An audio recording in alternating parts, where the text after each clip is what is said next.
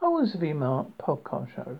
J.allen Hynek, Hynk, the astronomer who first classified UFO close encounters.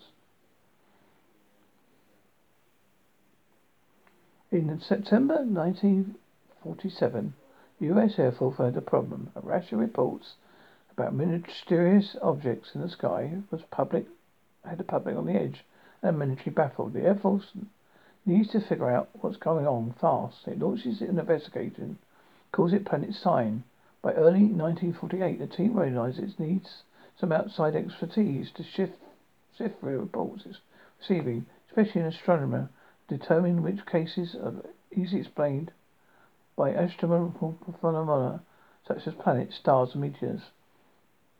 For J. Allen Hynek, then a 37-year-old director at Ohio State University Macmillan Observatory, it would be a classic case of being in the right place at the right time, or he may have occasionally lamented the wrong place at the wrong time. Hynek had worked for the government during the war, developing new defense technologies like first radio control fuse, so he already had high security clearance and was a natural to go to. One day I had a visit from several men from the technical center at Wright Preston Air Force Base, which was only miles away in Dayton. Heinrich wrote later, with some obvious embarrassment, the men eventually brought up the subject of flying saucers and asked me if I could care to serve as a consultant to the Air Force on the matter. The job didn't seem as though it would take too much time, so I agreed. Little did Henrik realize that he was about to begin a lifelong odyssey that would make him one of the most famous at the time's controversial scientists of the 20th century. Nor could he have guessed how much this home thinking about UFOs would change over the period he persisted in bringing rigorous scientific inquiry to the subject. I had scarcely heard of UFOs in 1948, like every other scientist I know. Assumed they were nonsense, he called. Project Sign ran for the year, during which the team reviewed 237 cases. In Hydrek's final report, he noted that about 32% of the incidents could be attributed to astronomical phenomena, while another 35 had other explanations such as balloons, rocket flares, or birds. Of the remaining 33%, 13% didn't offer enough evidence to yield an explanation. It left 20% that provided investigators with some evidence but still could not be explained. The Air Force was loath to use the term unidentified flying object, so the mysterious 20% was simply classified as unidentified. In February 1949, Project Sign was succeeded by Project Grudge. While Sign offered at least a pretense of scientific objectivity, Grudge seems to have been dismissive from the start, just as the angry-sounding name suggests. Hendrick played no role in the project work. Said it took as its premise a UFO simply could not be. Perhaps not surprising, its report issued at the end of 1949 concluded that the phenomenon posed no danger to the United States. It resulted from mass hysteria, deliberate hoaxes, mental illness, or conventional objects that the witnesses had misinterpreted as otherworldly. It suggested the subject wasn't worth further study. That might have been the end of it, but UFO incidents continued, involving some puzzling reports from the Air Force's own radar operators, and national media began treating the phenomenon more seriously. Life magazine did a 1952 cover story, even the widely respected TV journalist Edward R. Murrow devoted a program to the topic, including an interview with Kenneth Arnold, a pilot, whose 1947 sighting of mysterious objects over Mount Rainier in Washington State popularized the term flying saucer. The Air Force had little choice but to revive Project Grudge, which soon modified a more benignly named Project Blue Book. Hynek joined Project Blue Book in 1952 and remained with it until its demise in 1969. For him, it was a side gig as he continued to teach and pursue other non-UFO research at Ohio State. In 1960, he moved to Northwest University in Evanston, innuendities, in illness, ILLINOIOS, to chair its astronomical department. As before, Hendrick's role was to review the reports of UFO sightings, determine whether there was a logical astronomical explanation. Typically, that involved a lot of unglamorous paperwork, but now and then, in a separately puzzling case, he had the chance to get out of the field. Then he discovered something he might have never learned from simply reading the files. How normal the people were reported seeing UFOs tended to be.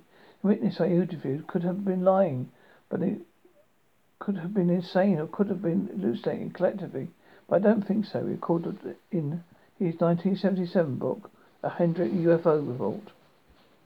Their standing in the community, their lack of motive for perpetration of the hoax, their own puzzlement at the turn of events they believed they witnessed, and often their great reluctance to speak of experience, all lend to subject reality to their UFO experience.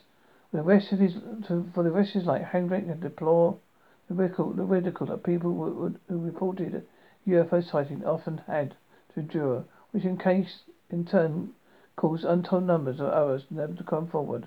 It wasn't just unfair to the individuals involved, but it meant a loss of data that might have been useful to researchers. Given the controversial nature of the subject, it's understandable that both scientists and witnesses were reluctant to come forward, said Jules Vallée, co-author with Dr. Hendrick of The Edge of Reality, a progress report on universal flying objects. Because the life is going to change, there are cases where their home is broken into. People throw stones at their kids. These are family crises, divorce, and so on. You become the person who has even something that other people have not seen. There's a lot of suspicion attached to that. Sorry, better cough. Eyes in the sky and Soviets. In the late 1950s, the Air Force faced a more urgent problem than hypothetical UFOs. October 4th, 1957, the USSR surprised the world by launching Sputnik, the first artificial space satellite, and a serious blow to America's sense of technology superiority. At that point, Hendrick had taken leave from Iowa State to work on a satellite tracking system at Harvard, notes Mark O'Connell in his 2017 biography, The Close Encounters of Man. Suddenly, Hendrick was on TV and holding frequent press conferences to assure Americans that the scientists were closely monitoring the situation. On October 21st, 1957, appeared on the cover of Life with his boss, the Harvard astronomer Fred Whipple, and their colleague Don Leiferman. It was the first taste of natural celebrity, but it won't be his last. With Sputnik circling the Earth for every 98 minutes, often visible to the naked eye, many Americans began looking skyward. UK UFO sightings continued unabated.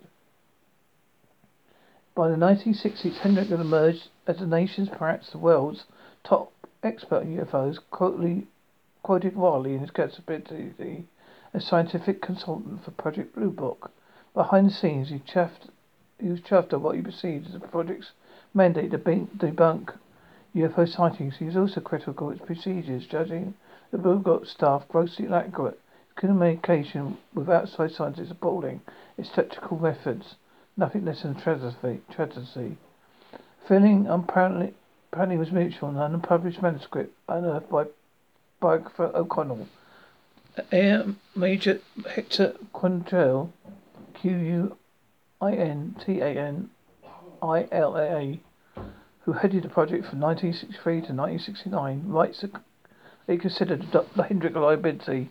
Why did he stick around? Hendrick offered a number of explanations, but most probably wrote, Blue Book had a store of data as poor as they were.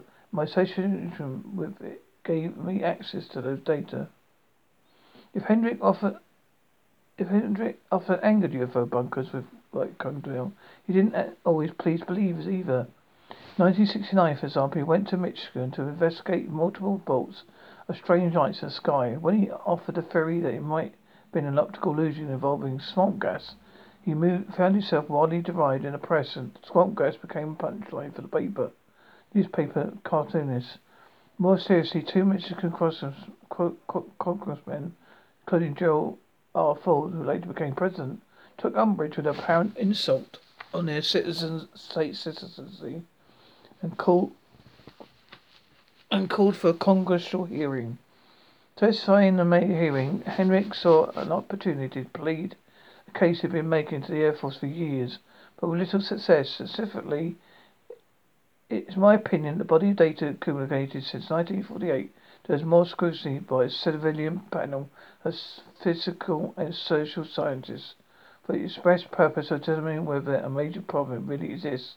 Hendricks soon got his wish, or so it seemed. Now facing greater scrutiny in Congress, the Air Force established a civilian committee of scientists to investigate UFOs, chaired by University of Colorado physicist Dr. Edward U. Condon, Condon. Heinrich, who would have not been on the committee, was hopeful at first, but he lost faith 2 years later when the committee issued something known as the Condon's report. He called the report rambling and poorly organized, and Condon's introductory summary singly stated the report cited numerous UFO sightings in which researchers couldn't explain. It's concluded a further extensive study of UFOs probably cannot be justified. It's exactly what Hendrick wouldn't have wanted. The following year, 1969, Project Blue Book was shut down for good. The end of the Blue Book provided a turning point for Hendrick, as Connor writes. He found himself suddenly liberated from the frustrations, compromises and bullying of the U.S. Air Force. He was a free man. Meanwhile, sightings continued around the world. UFOs, Hendrick later quipped, apparently do not read it, the Condon report. He went on with his research. In 1972, he published his first book, The UFO Experience. Among its contributions in the field, he introduced Hendrick's classifications of UFO incidents he called close encounters. Close encounters at first meant UFOs seen as close range.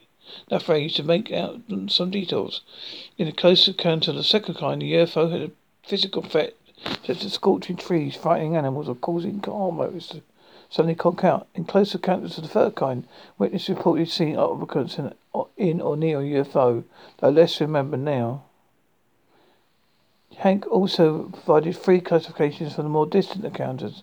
They involved UFOs seen at night, nocturnal lights, during the day, daylight disc, or on radar screens, radio visual. The most dramatic of Hendrick's classifications, Close Encounters of the Third Kind, would of course become the title of Steve Spielberg's movie, released in 1977. O'Connell reports that Hendrick was paid $1,000 for the use of the title, another £1,000 for the rights to use stories from the book, and $1,500 for 3 days of technical consulting. Hardly a windfall by Hollywood standards. He had a brief cameo in the film, playing an awestruck scientist when the alien craft comes into close view. In 1978, Hendrick retired from teaching, but he continued to collect and evaluate UFO reports under the auspices of the Center of UFO Studies, which was founded in 1973. The organization continues to this day. Hendrick died in 1986 at the age of 75. Result of a brain tumor. He hadn't solved the riddle of UFOs. Perhaps more than anyone else, he was trying to solve that riddle in a legitimate scientific pursuit. The main thing I got from my father and the whole thing was how important it was to keep an open mind, said his son, Joel Hendrick, who is a young ham radio operator. Used to recall many of his father's witnesses interviews. He kept saying, we don't know still everything there is to know about the universe. There could be aspects of physics we haven't come upon yet.